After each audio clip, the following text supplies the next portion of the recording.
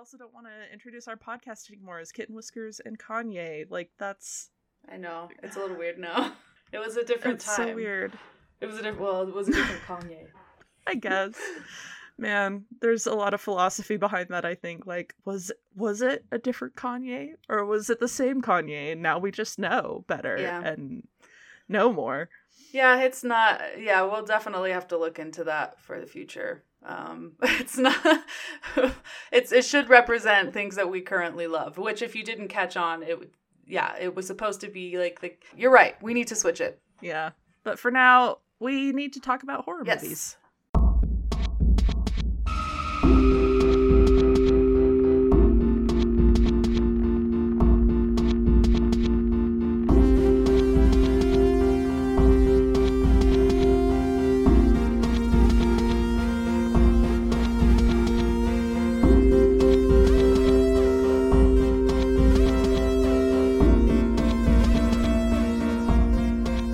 Well, we are back doing the podcast thing again, and are we going to be doing this on a bi-weekly basis again? Who knows?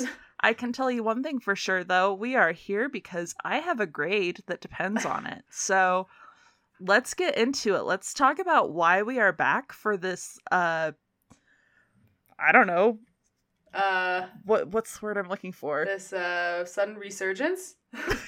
This resurgence of Kitten Whiskers and Kanye? Oh, yes. Question mark. Yeah, but we're gonna start right into it. So I am here because I have been taking a pop culture and communication class this semester, and Carmen has very generously joined with me so that I can do a podcast instead of a final paper and verbally talk about what I've learned in this class and apply it to horror movies. Oh, yes. Carmen, do you even remember why we chose horror movies? Was it just something on our minds and we were just like... For sure, it was. Personally, I've been watching like a disgusting amount of horror movies over the past few months. I've been starting to get really, really obsessed.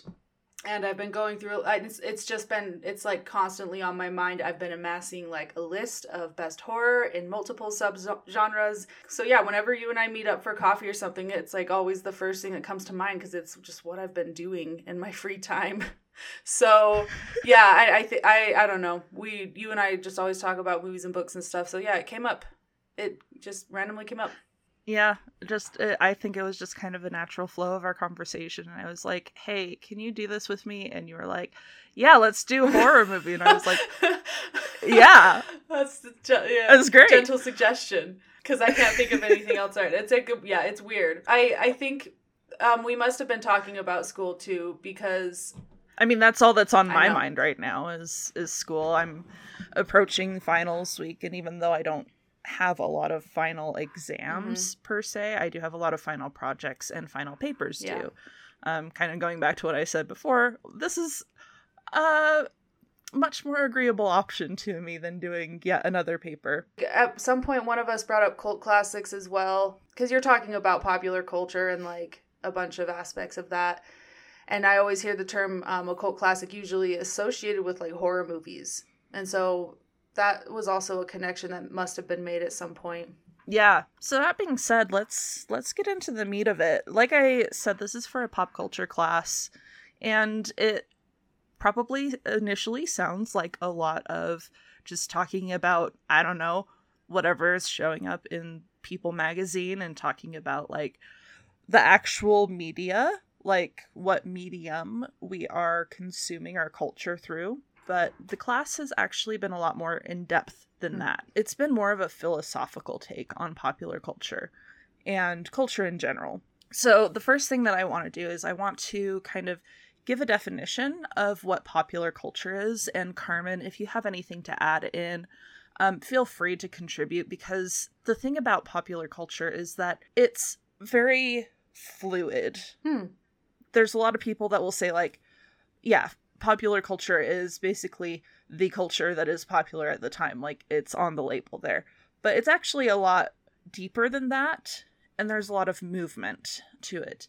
Because what popular culture really is the push and pull dynamic between the people in power and the corporations in power and the commodities that they are producing and the way that the masses take those commodities and give them their own meaning.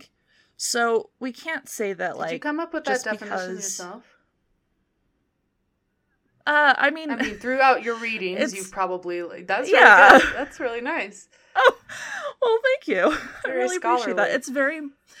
It's very Marxist in nature, which a lot of, I'm gonna say like 95% of communication philosophy and theory is very Marxist in nature, where you have the bourgeoisie who are in control of pretty much everything, right? And then you have the proletariat that's like pushing back and trying to claim anything of their own, right? And so this is literally just that, but you put the word culture into the middle there, right? Like, this is, so it can't just be like everybody has a TV set and that is popular culture, because there's no like push and pull dynamic there. Yeah.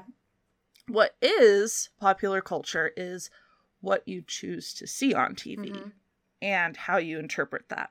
Okay. So, like, if I were to try to come up with a current example, I personally find it really hard to find pop culture, let alone, like, counterculture these days, because, as I assume we're going to talk about, the speed of culture is very fast these days. It's like a 2-week life expectancy for something to, I don't know, maybe that's a bit extreme, but I'm thinking about phones. Having a phone itself is not pop culture. Everyone has a phone, but that a lot of a specific generation are using it for TikTok and expressing themselves through TikTok. That's maybe a pop culture movement. Yeah, that is absolutely pop culture. TikTok is not in itself pop culture, because you have to remember that when you go onto TikTok, there are corporations who do have their own TikTok accounts.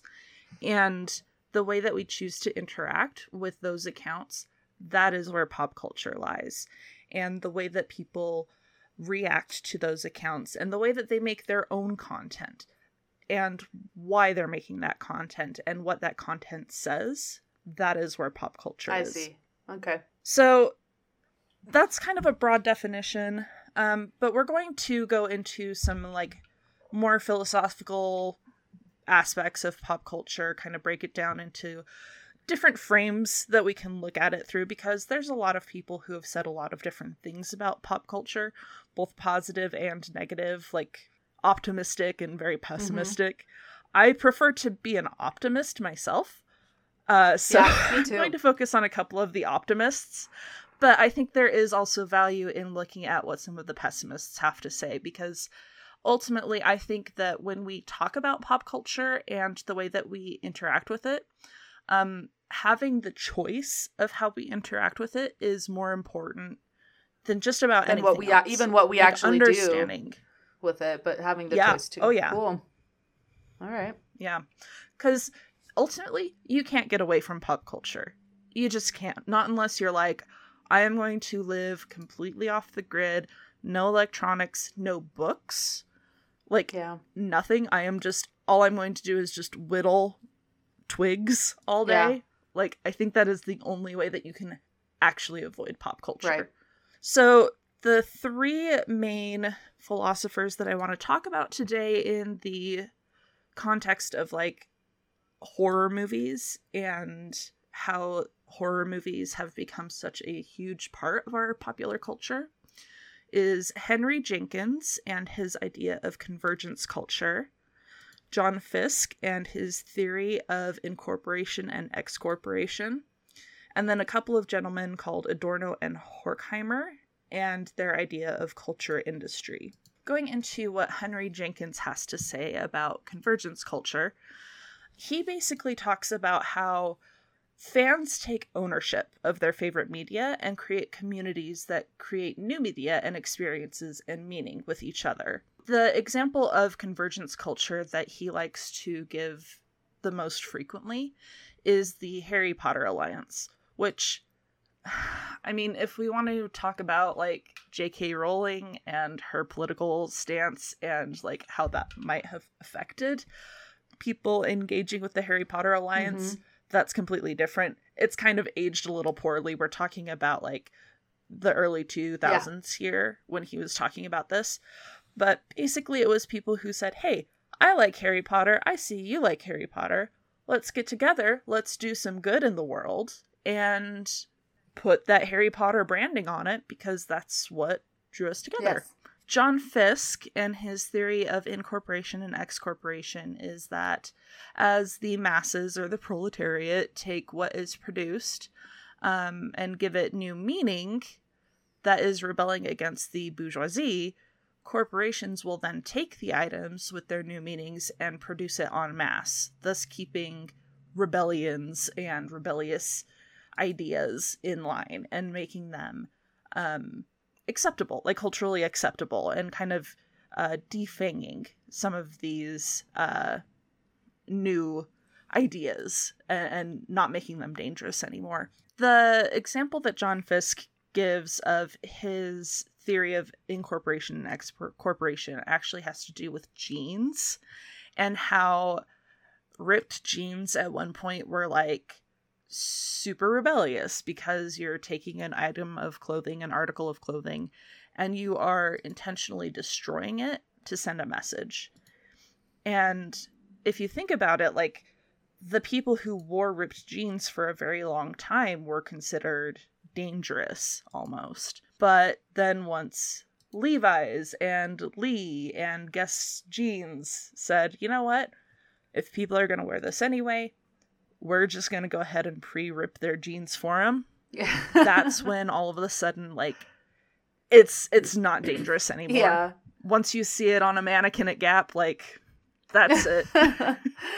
There's nothing implied by a pre-ripped jean. There's no, I get, that's funny. Yeah, no important meaning there. You are just part of the fashion industry at that point. And this sounds kind of pessimistic, but it is actually inherently optimistic because when you look at it from that point of view, what you're saying is that we still have a choice in the items that we consume and how we consume them. And we can choose to give those things meaning. Yeah. And it is unfortunate that, like, when it is incorporated back into mainstream culture, like, it kind of loses that meaning. But it's still very cyclical. Like, that is not the end of the way that the masses produce meaning. Indeed. And then the third set of philosophies that we're going to look at is Adorno and Horkheimer's culture industry. They say that nothing is original. Every piece of media we consume is based off of a tired, boring formula, and we are all complicit in accepting what we are given. That we say, okay, yeah, we enjoy this thing, but, like, it is what it is, and I enjoy it, and I'm not going to be critical of it at all. Yeah. Now, we are going to be releasing 2 versions of this episode. You can choose either one, but if you are a casual listener, I'm going to recommend that you listen to the full extended edition. That's going to be the one where we kind of talk about the history of horror movies and we break them down into genres. For this version, if you are hearing this message right now, this is going to be the edited version where we cut that out and we jump right into talking about the philosophy of pop culture and how it applies to horror movies. So the first one that I want to talk about, and the one that I know Carmen is most excited to talk about, is horror from a convergence culture frame.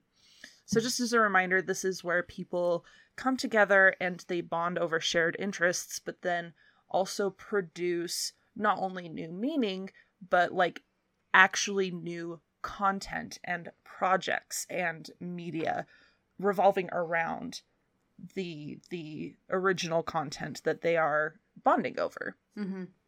And this is where we really need to talk about what a cult classic is. And this was actually kind of a difficult conversation for us to get through because there's so many things that it could mean, and there's not really one like set definition when it comes to specifically movies, right? Mm-hmm. So we eventually came to a couple of different definitions. And the first one actually comes from Carmen's husband, Michael, who we were just like, I don't know, man. Like, if you were asked to define it, like, on the spot. He defined it as a movie that has a small following upon initial release, gained more of a following as time went by, and where the initial group was passionate enough about it that they kept it on the radar long enough for it to reach more people. Mm-hmm. Which I think is a really great definition of, like, the process of it. Yeah. But, like, when we come to the definition of it, I propose that it happens when people latch onto the themes and symbols or icons from their favorite movies, turning the films into enduring landmarks in pop culture. Mm-hmm. I don't know what you think about that, but that's what I eventually landed on. The enduring part, I like that. It annoys me in a sense that some cult classics will always be, like, in the same sense that the term classics is applied to a very almost decided a long time ago set in stone set of books and stuff. And, like, okay, enough people said these were classics that now, like, the defining themselves as classics is perpetuated by them having been classics before. But I do think, I do think that it's, with movies, it might be a little bit of the same thing, but yeah, it might be a little bit of the same thing. But we have something like The Thing, which upon initial release, like, wasn't groundbreaking, but it was always as good as it was. Like, the movie didn't change. And why did it take a little bit longer for it to, like, solidify itself in horror history?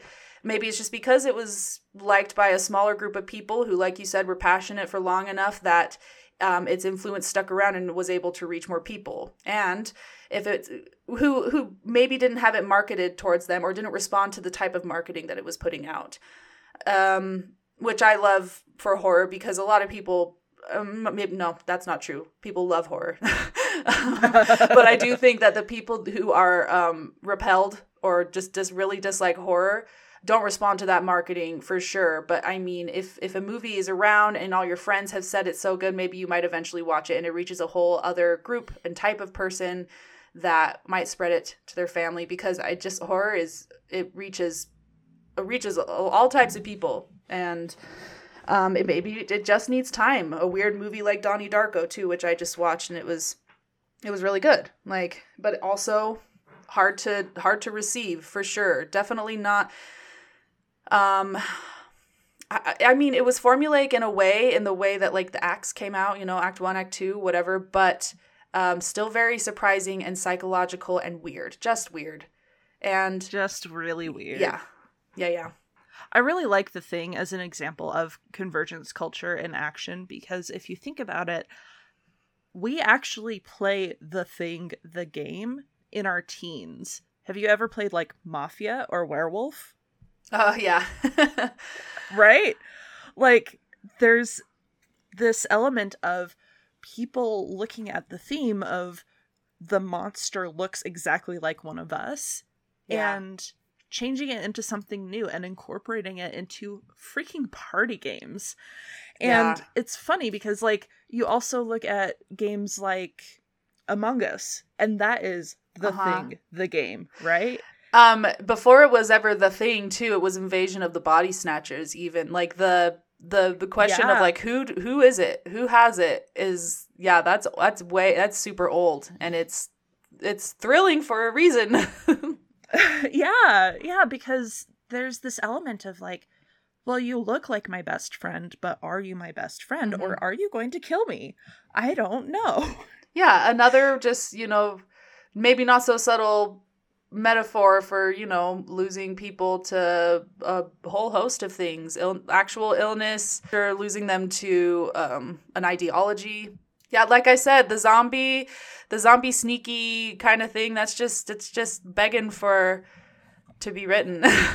There's so much, there's still so much you can do with it. I mean, look at Last of Us. Oh, yeah.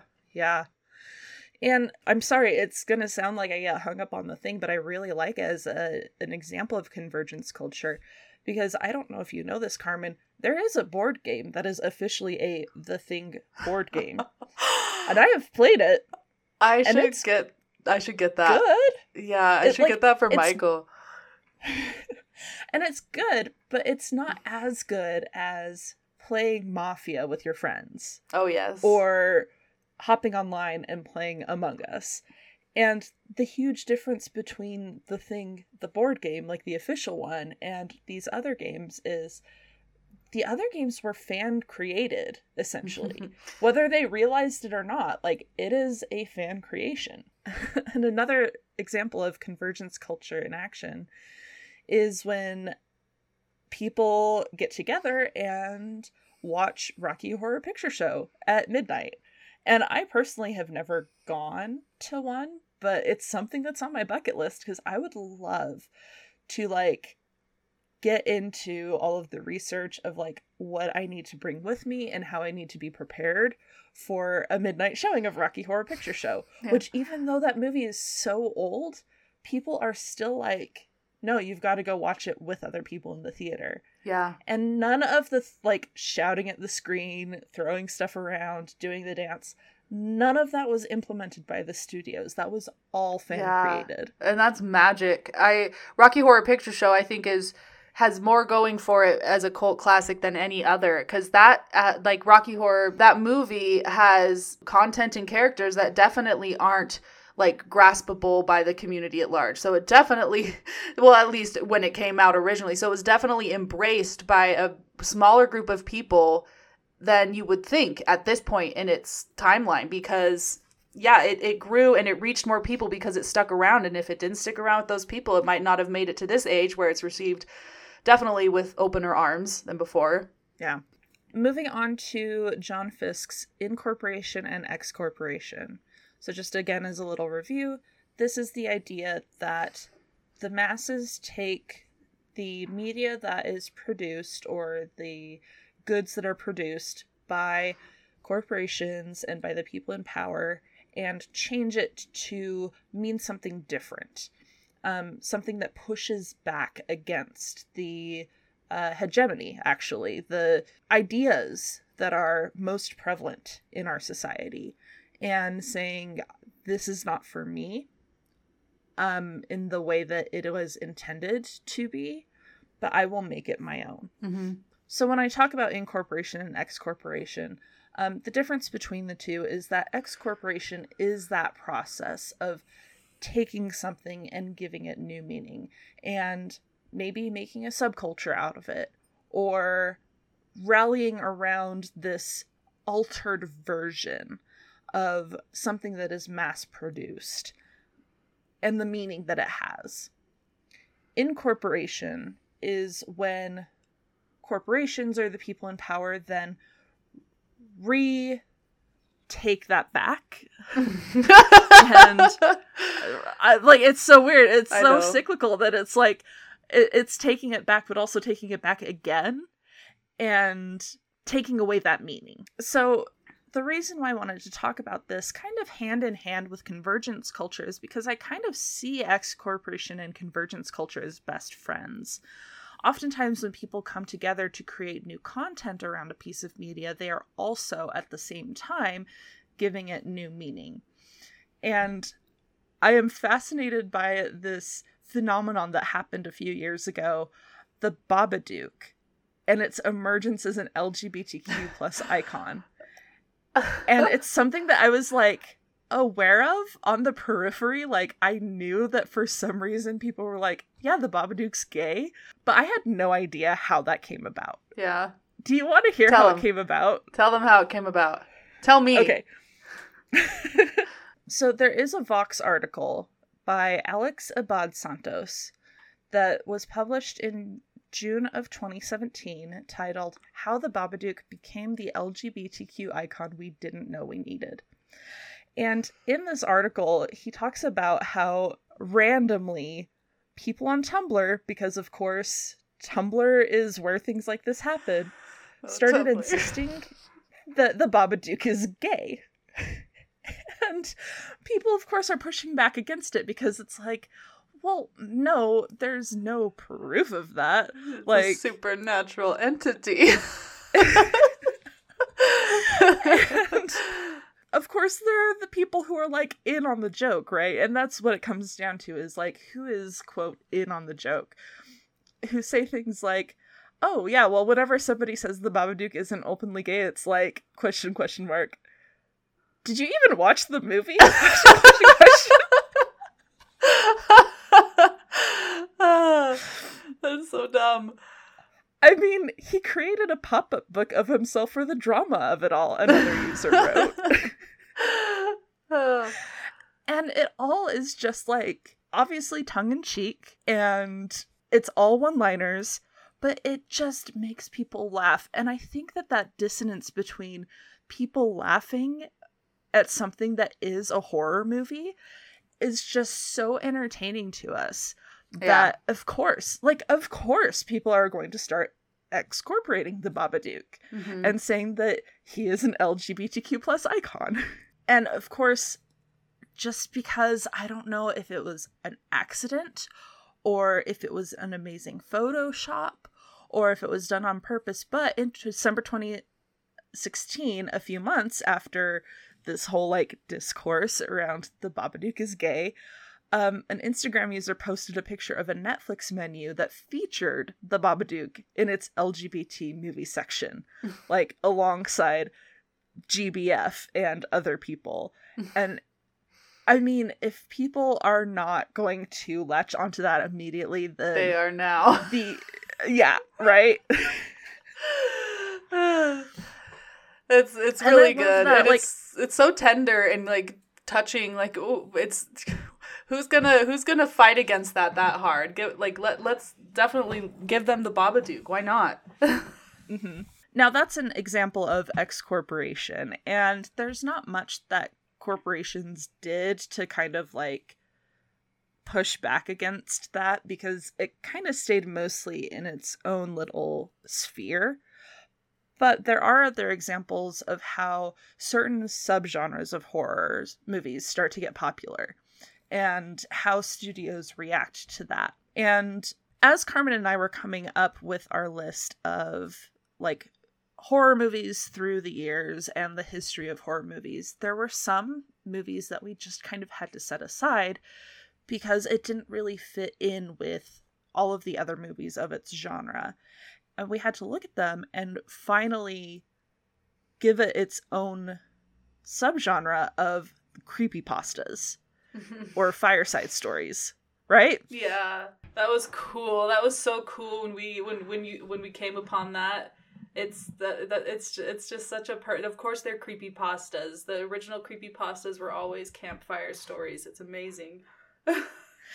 And there are horror movies that, even if they are distributed by major movie studios, they still have that element of excorporation, of taking these themes and changing them into something that is so unrecognizable that the unrecognizability is part of the horror. And so for me, in my own generation, I remember the Blair Witch Project when it came out, and how that movie was just, like, not only something that had never been seen before, but people were like, there is never going to be a scarier movie after this. Like, this is going to be the ultimate scary movie. And honestly, it really was the scariest movie for a long time. Yes. Yeah, that yes, for sure. It got under people's skin. It seemed real. It could have been real. There was room for it to be realer than a lot of other horror movies. Just like those stories, you know, the creepypastas that you pass down and are like, you know, my cousin's friend had this happen to him or whatever. And so we see a lot of different examples of this through the years. So creepypastas, I thought I was clever thinking this, but it's definitely also not another hot take. I'm the queen of, like, lukewarm takes. War of the Worlds, I read that book and it was but the movie, oh my goodness, was amazing. But the radio show, it's like, that one, that radio show, when did that come out? Like the 50s. We should probably look that up. Oh my goodness, 1938. So War of the Worlds, the radio broadcast, started broadcasting in 1938, and there was little or no warning that this was like a story for entertainment, and it freaked a lot of people out. And it, like, that's not my main point here, but it was one of those original, like, could it be real kind of things, the creepypasta kind of element of, I heard it on the radio, or I heard it from a friend, or no, like, this really, definitely really happened to me. Candyman too, or if you think about Bloody Mary, like the games you'd play with your friends to crap your pants, going into the bathroom and in the dark and saying Candyman, or, oh my goodness, so scary. And that stuff, that I was always a sucker for that stuff, because I felt this dumb sense of like kinship with my friends after we were like freaking each other out and we did it together and all this stuff. I have a list here. The Hookman car thing. Everyone knows that story. The kids are getting it on in the car and to inappropriate levels, and he gets distracted and goes out, and there's a hook on the car. They hear that radio broadcast that there's a man on the loose, and he tells his girlfriend. Anyway, everyone knows that silly kind of, they're email forwards too, aren't they? Like, there's so many names for this kind of thing. And The Ritual as well, which was an amazing horror movie. The Wicker Man and La Llorona. Is that how you say that? The 2019 non-American version. Those are folk tales. Those are like the kinds of stories that before all of this, in the earliest forms of civilization, you would think that people gathered around and told stories of warning, stories of caution. They're almost all cautionary tales of, don't go out at night, the monster's out there in the forest, or don't have premarital sex, or the Hookman's going to come get you, which is what Friday the 13th is all about, and I had no idea. I watched that. It was amazing. These are old folk tales, old campfire stories, which then turned into, the stories that we do pass on to each other about the Blair Witch and passing on stories about, or passing on emails about. I guess my whole point, I really love this type of horror too, because it's like a type of horror that has lasted a while. It's I heard from a friend, from a relative, this really happened, maybe. The question is always there, and they're cautionary tales, and they really bring together a community for whatever reason. Everyone knows about Bloody Mary, and everyone is freaked out, but well, not everyone. As kids, everyone's freaked out by it, and it like bonds you. It's a tribal thing almost, Yeah, for sure. And because of that tribal feeling, it is separating us from, the mainstream, from corporations. You don't feel like you are a member of the masses at that point. You feel like you are in a much smaller, closer, tight-knit community that has given meaning to these stories that no faceless corporation ever could. Yeah, exactly. But unfortunately, they try. They try, which is how we get to horror comedies. Mm-hmm. And this is a beloved genre. It really is. It is unfortunate that these are incorporated movies, but they're a lot of them are also really good and hit the mark really, really good, really well in terms of like the balance of horror and comedy. So yes, while they're incorporated, these are also pretty great movies, but are a result of, definitely a result of being incorporated and spat back out to what the man thinks that we want, maybe? Right, yeah. No, it's exactly what it is. It's the man saying, hey, we see what you like. We're going to take it and add comedy to these movies. Not only so that it appeals to a wider audience, but so that the teeth are taken away. It's not quite so frightening, and it's not pushing back against the norm quite so much, right? Yeah. It's less risky for them to present it this way, but it takes a little bit of the pressure off of like, Drag Me to Hell wasn't that scary because we were trying to be funny, and it's like an excuse to be tongue-in-cheek about it and maybe not do an amazing job, but to also take the teeth away and appeal to more people. Right. And so, like, yeah, I completely agree with you that a lot of these movies I really genuinely enjoy. I love Zombieland. I Yeah. love Warm Bodies. Yeah. I love Cabin in the Woods. I know people who are genuinely horrified and like scared of Cabin in the Woods. Oh. And I just don't get it because I am like, no, did you watch it? It's funny. I know. It it's is so supposed funny. to be hilarious. And yeah, it's rated yeah. R because there is some imagery that you're just kind of like, Yeah. ooh, that's kind of gross. Yeah, it's but, gory like, for sure, but like that's just it's immediately offset by just this stupid hijinks that the cast gets into. And then the babysitter too. The babysitter was stylized in a really comic booky way, and I feel like that brought a lot of humor into it. Like it was very fast paced and literally kind of sometimes poppy and snappy and stuff, and just very it kind of took me off my guard with how like randomly silly it would get with its shots and with its random zoom ins and stuff. And that was scary too. Like that one had a lot of gore, and I mean, not as scary as maybe Cabin in the Woods. Just kidding. But though they're so much fun. And there's another movie on here called One Cut of the Dead. It's a Japanese film, and it's like so meta, like but so up its own butt meta that it becomes funny again instead of annoying. Like, you know, you get to meta where it's like, ooh, interesting, then it's funny, and then it's annoying, and then it's funny again because it's too absurd to be anything else. Same with Hausu, I feel. I these are really, really good movies, but I do feel like they were, yeah, definitely made with the intent of we'll get more money in if we mix in this genre. And even stepping aside from horror comedies, I mean, corporations are always going to try and make money wherever they can. So they do recognize that the diehard fans of horror films are willing to spend money in order to get their next adrenaline fix, which is why I find it fascinating. Have you heard of the streaming service Shudder? Oh, yeah. I've been trying to convince myself to not get a account because I don't need another streaming service. But I find it so fascinating. So for anybody that doesn't know, Shudder is a streaming service that has nothing but horror, thriller, and suspense movies. That's it. You are not going to find any like Turner Classic movie dramas on there. You're not going to find any like rom-coms on there. It's all horror. And I cannot for the life of me think of any other streaming service that is like that. Yeah. That is like, oh yeah, this is specifically for fans of romantic comedies. Yeah, that doesn't. It's only the horror fans could only they could sense from horror fans that there was that much demand to see these movies.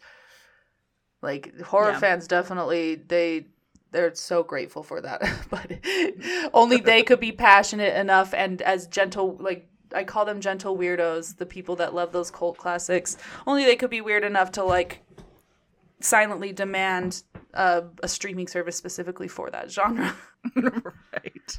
And finally, I think that the talk about the streaming services and about horror comedies and the movies that we do like, even though we recognize that there's not really anything unique about them, brings us to the idea of culture industry.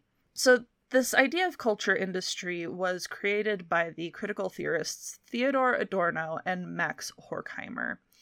And they wrote this idea of the culture industry enlightenment as mass deception in response to what they saw when they came to the United States and observed the like movies and TV shows that people were consuming. And they were horrified by it. They were very, very pessimistic when it comes to the idea of popular culture because they said nothing is unique.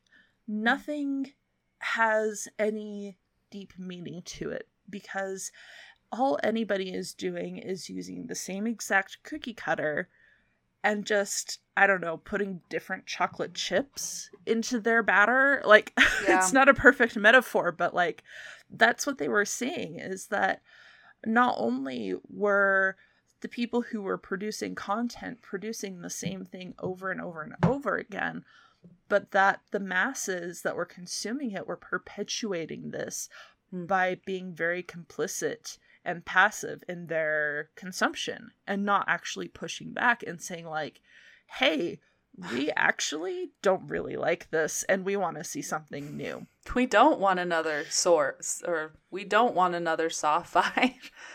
Right. Yeah, and I think that especially when it comes to horror movies, they do have a point. And the easiest thing to point out is exactly that, right? Like, we don't want another Saw movie franchise. I don't even know how many movies that franchise has. I'm pretty sure it's like up to 14 or something stupid like that, right? Maybe like 7. How many Saw movies are... And I say 7 acting as if that's a lower number but that's still crazy. Okay.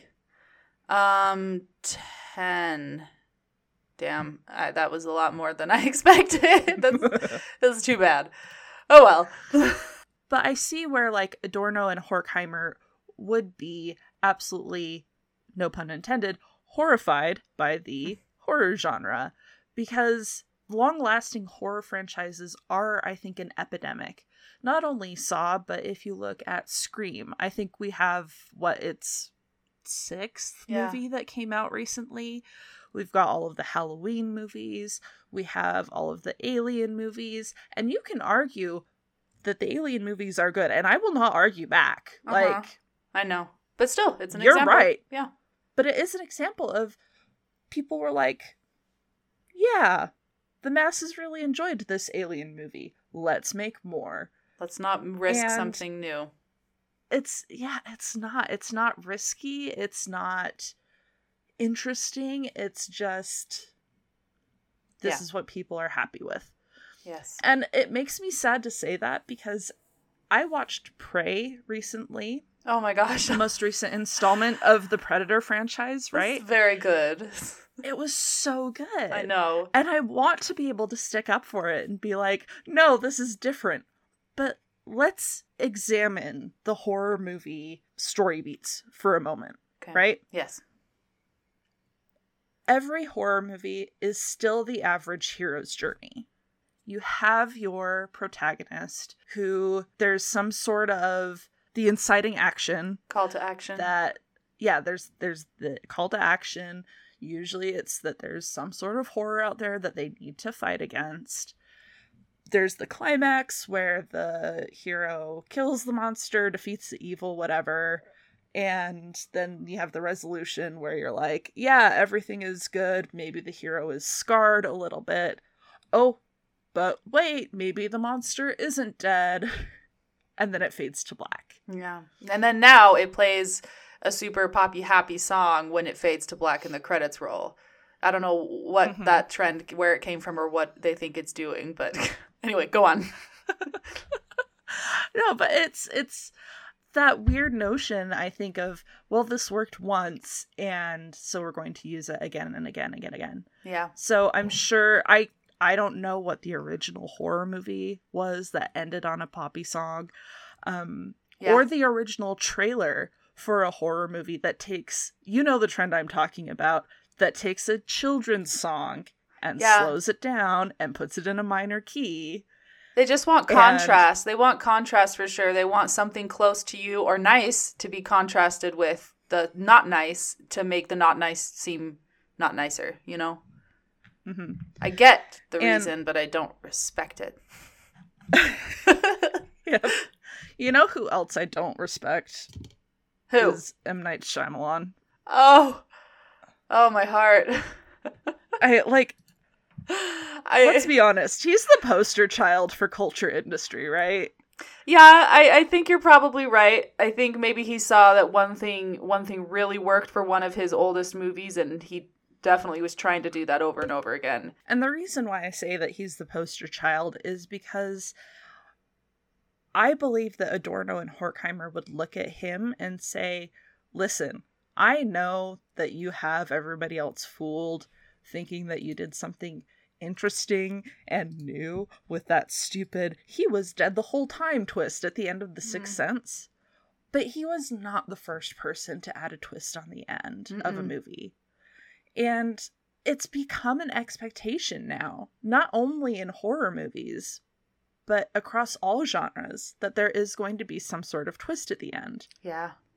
And I it's gotten to the point where I really appreciate a movie that does, I mean, the whole have a twist at the end itself is a formula, but movies that are just simply scary and just like, The Lost Boys I watched recently, and that one doesn't really have a twist. It alludes to something the whole time, but it doesn't come across as a twist that like floors you. It's just scary for its own sake. Again, without having to contrast it with, expectations for something. Like we expect pop songs or lullabies to be nice, so hearing it in a horror like trailer is really weird. The same thing, we expect a certain timeline of events in a storyline, and when we are thrown off, the expectation itself it makes it seem more horrifying and weirder and more uncomfortable. Yeah. So I know this is kind of like a depressing note to end on, but like I said at the beginning, I did want to bring up that popular culture, I think, is overall a very optimistic process that we all engage in on a daily basis. I am personally of the belief that even when we do see movies like Prey, for example, going back to that example that I just used, people still are creating these amazing fan arts of the main characters in that movie and of the landscapes that you see in that film. And I think that there is significant meaning to people seeing a young woman of color as the hero of that movie. And not only interpreting that meaning, but also giving that movie meaning that they may not have seen before. And yes, Adorno and Horkheimer, there is nothing new about the story beats of that film. It's like the oldest story ever. Yeah. But it is my opinion that shouldn't really matter. That ultimately it comes down to what are the people engaging with and what meaning are they giving those movies. Yes. I mean, in the postmodern world we currently live in, yeah, of course there's no new ideas. But I totally agree. There are still reasons to enjoy well-made media. And they'll take the same story, like the prey is just prey and hunted and hunter, right? And that's the essence of horror. And it's okay that's it's okay that that's the same idea that every horror movie does, that like we're either being stalked in the woods or accosted in our own homes or trying to chase after answers that like we can't get, or being chased by some weird malignant force. I would say the same thing. It is okay. And as long as we recognize that's what's happening, it's fine. Who cares? Like, a good movie is a good movie. A good piece of content is a good piece of content. And maybe cliches exist for a reason. Like, maybe they exist because they hit specific places in a lot of people's hearts, Mm-hmm. Yeah. Yeah. So thanks for coming on this journey with us as we talk about horror movies, as we try to put a good grade on my final project and so I can pass the class. Hint, hint. Hint, hint. Please, Professor. No, but thank you, Carmen, for joining me, and thank you, listeners, for joining us. I'm sure we have that one listener in Rhode Island that is just like, oh, God bless you. Holy crap, they posted a new episode. They put us out of their mind for so long because it had been so long, but we're back. We're back. Whoever Here's you are, some content. Island, eat it please. up. We will absolutely talk about. I am serious about this. If that listener in Rhode Island reaches out to us and is like, "I want you guys to talk about this," 100% that is the next episode that we will do, and we will release it in 2 weeks. We will take any of your suggestions, dear listener. That's so. But funny. Also, all listeners. I think that Carmen and I are really excited to get back into the podcast. I am hitting the summer here, which means that I am going to have a little bit of extra free time to do more podcast stuff. And we're really excited to rename the podcast. We already have some And- very tempting ideas. I'm so excited. And when we change it, we'll have to do a whole episode about what we changed it to, obviously, since we started this whole thing with an episode about Kanye. We have to. Yeah. And I think we're going to do a little potpourri episode. I have a lot of things on my Google Notes of things that I want to talk about Yes. that don't deserve a full episode, but have to definitely be bringed deserve up. a shout out. Yes. Oh, yeah. Yeah. So, listeners, if you have anything for our potpourri episode that you'd like us to include, let us know and we will do that. So, thank you, listeners, for joining us. I'm Audrey Stratton. I'm Carmen Radford. And this has been Kitten Whiskers and Kanye. Thanks. Bye.